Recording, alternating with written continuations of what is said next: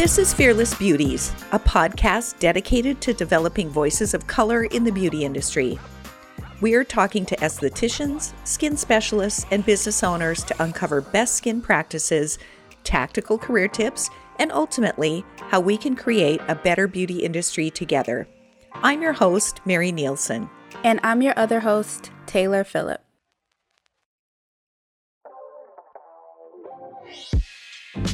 Well, Taylor, I am so glad to be here with you as we move into Season 2, Episode 1 of the Fearless Beauties podcast.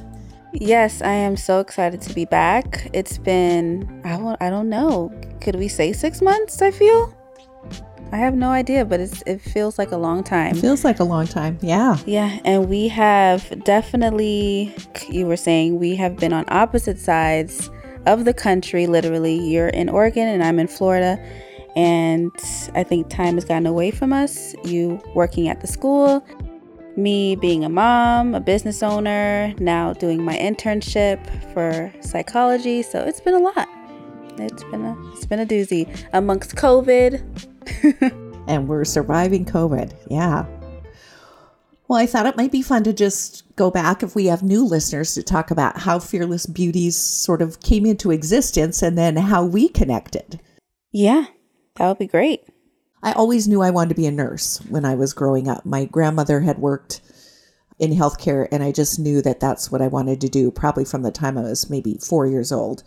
And so I did go to nursing school and ended up working gradually through my career, a number of different places, but ended up working for a group of plastic surgeons, which is not me. If you see me, you will see that I don't wear makeup and I'm not really a high maintenance person at all. But I worked for these plastic surgeons and they wanted me to, it was in the late 1990s, talk about bringing some lasers into their practice and doing some advanced types of things beyond surgery, but more into skin rejuvenation kinds of things.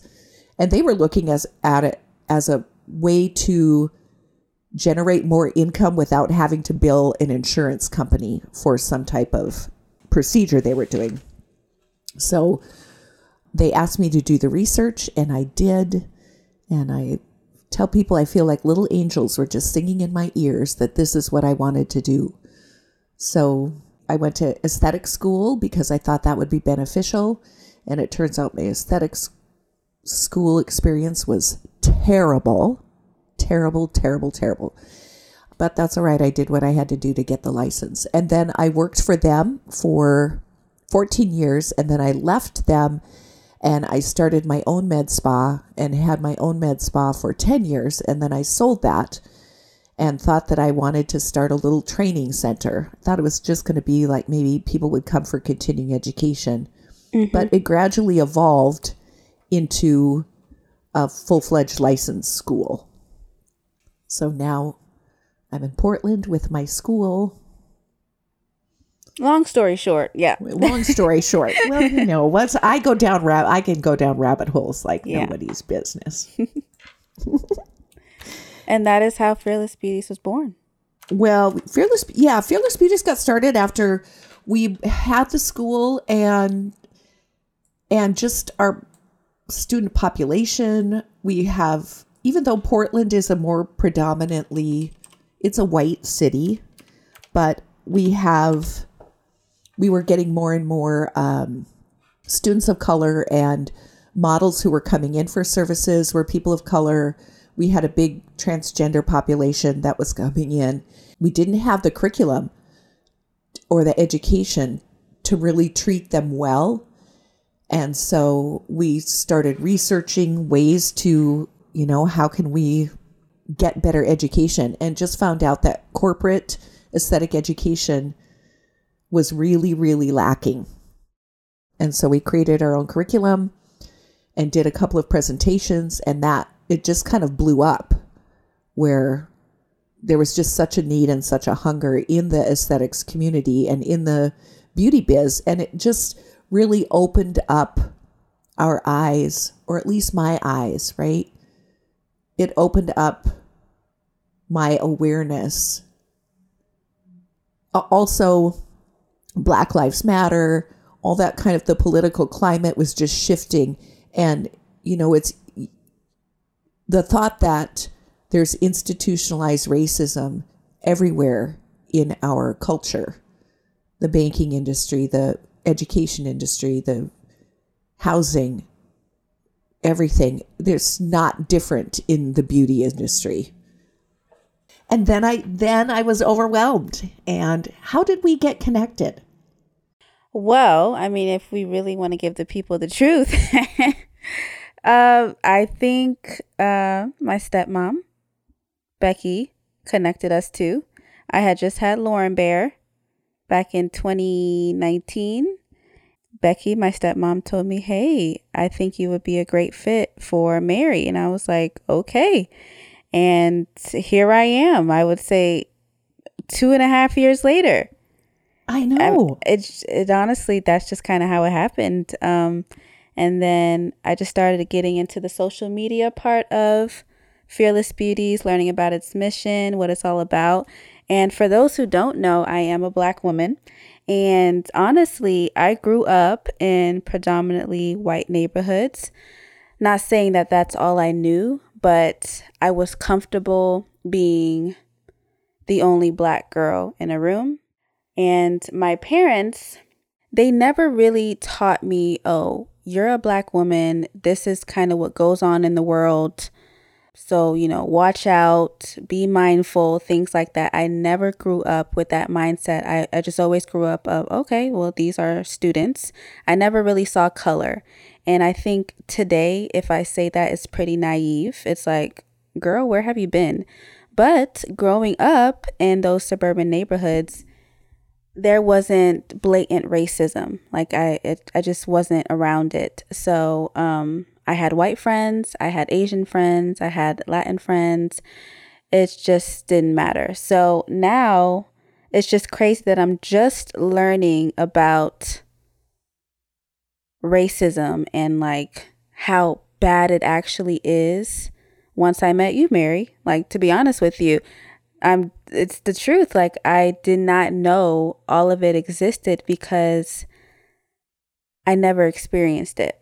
And just like hearing from my brother, who is a Black man, who's like, every time I get into a car, I always watch my back, or I know to talk to the police with respect, and I can't really say what's on my mind because of so and so.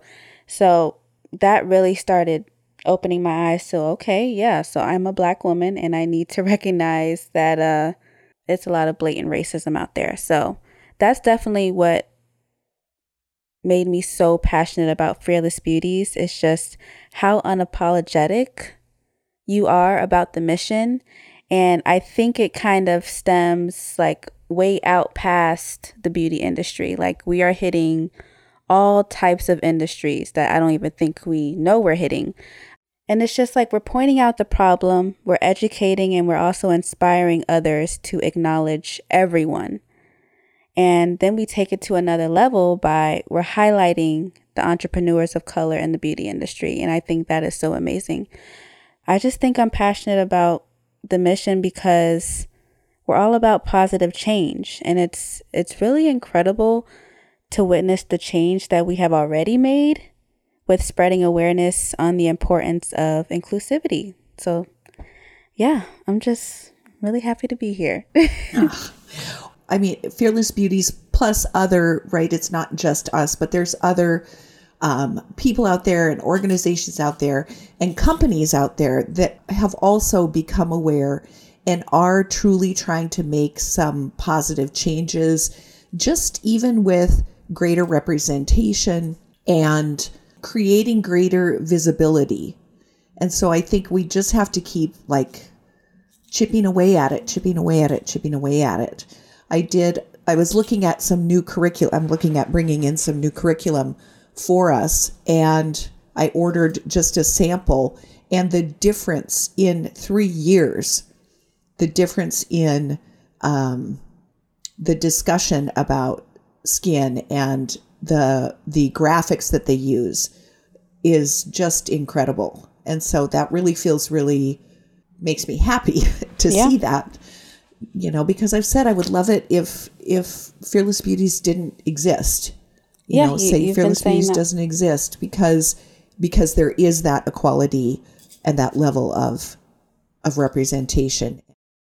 I think as a white woman, I've had a lot of privilege. Yeah. I think I have had that. I recently, though, I'm telling you, I just got a new car and I'm so happy with it. My husband and I went to look at an electric car. We come in the dealership. The salesman comes. Can I help you? Yes, we're interested in an electric car. Mm-hmm. My husband says, it's for my wife. She's going to be driving it. Oh, okay. So the guy, he brings one out. We get in. I test drive it. My husband sits in the back seat with the salesman next to me. I test drive the car. Mm-hmm. We come back to the dealership. We say, okay, we talk about pricing. Okay, we're going to buy this electric car. Okay, we need to fill out this paperwork. Mm-hmm. The salesman, all right, can I get your income? My husband says, I have no income. My husband is retired, but he is not drawing retirement or Social Security or anything yet. Mm-hmm. He's trying to we're trying to make it till he's 70 so he can maximize his benefits. So anyway, we are living on my income only, which I say we're living on my income only. I'm the breadwinner. Mm-hmm. Okay. The guy fills out the paperwork, everything. We get the car, all right? We start getting emails. Actually, I don't. He gets a text from the dealership. How do you like your car? Your husband? Yes. He gets an email from the dealership. Oh, we've set up the Sirius radio in my husband's name, in my husband's email address is connected to the VIN number of the car. I can't turn on the frickin' radio in my own car. Yep. And I was so mad. Oh, the car payments, who are they addressed to? Seriously. So I sent them this is a big problem for me. You knew that I test drove the car. You knew that on the income paperwork, my husband's income is 0. And now I can't even access the radio in my own car because you've set it up in his email address. This is a problem and you better learn how to serve women because, I was so mad. Definitely some gender inequalities there. Yes, sorry, it was a long story, but I'm still mad because he gets the email. So I have to say, honey, you're going to get a code sent to your email. Can you tell me what it is so that I can then program the radio in my car? And I try to change it and it won't let me change it because they've attached his email address to the VIN number of the car. It's almost like they disregarded you as the breadwinner because it's like, how could she be, Exactly. Yeah, that's but I feel like, that's a minor issue compared to people of color that I know have dealt with situations like that through their whole life. Mm-hmm. Definitely. Yeah. Not saying that I haven't experienced any inequality, but not to the extent that I think most people are looking to hear about. So no, I haven't experienced any blatant racism. I keep saying that word, but there may have been some subtle things, but nothing to where I was like, oh yeah, you're definitely treating me different because I'm Black. Like, yep, definitely. But no, I've never experienced that. But when it comes to the beauty industry, I remember I think I've said this to you before, Mary, but even back when I was starting to wear makeup because I had severe acne, I was using Proactiv like I feel everyone was. And my mom took me to Walmart to get my first batch of foundation. I believe it was Maybelline. And they only had 3 shades for the darker spectrum, right? I feel like that is nothing new. There was like a cocoa, a mocha, and like a dark chocolate. I think those were the names. And it was just, there was no color that matched me. So what did I do? I had to basically wear a color that was lighter than me because the one that was darker was just too dark. And then I believe I I think my first facial I ever had, I would say 3-4 years ago. I got the facial done, and I believe last season we talked about, what should be on the consultation forms, like what type of questions you should ask. And I remember on that form, they basically filled out like if you're allergic to anything, and that was basically it. And I don't even think it was that.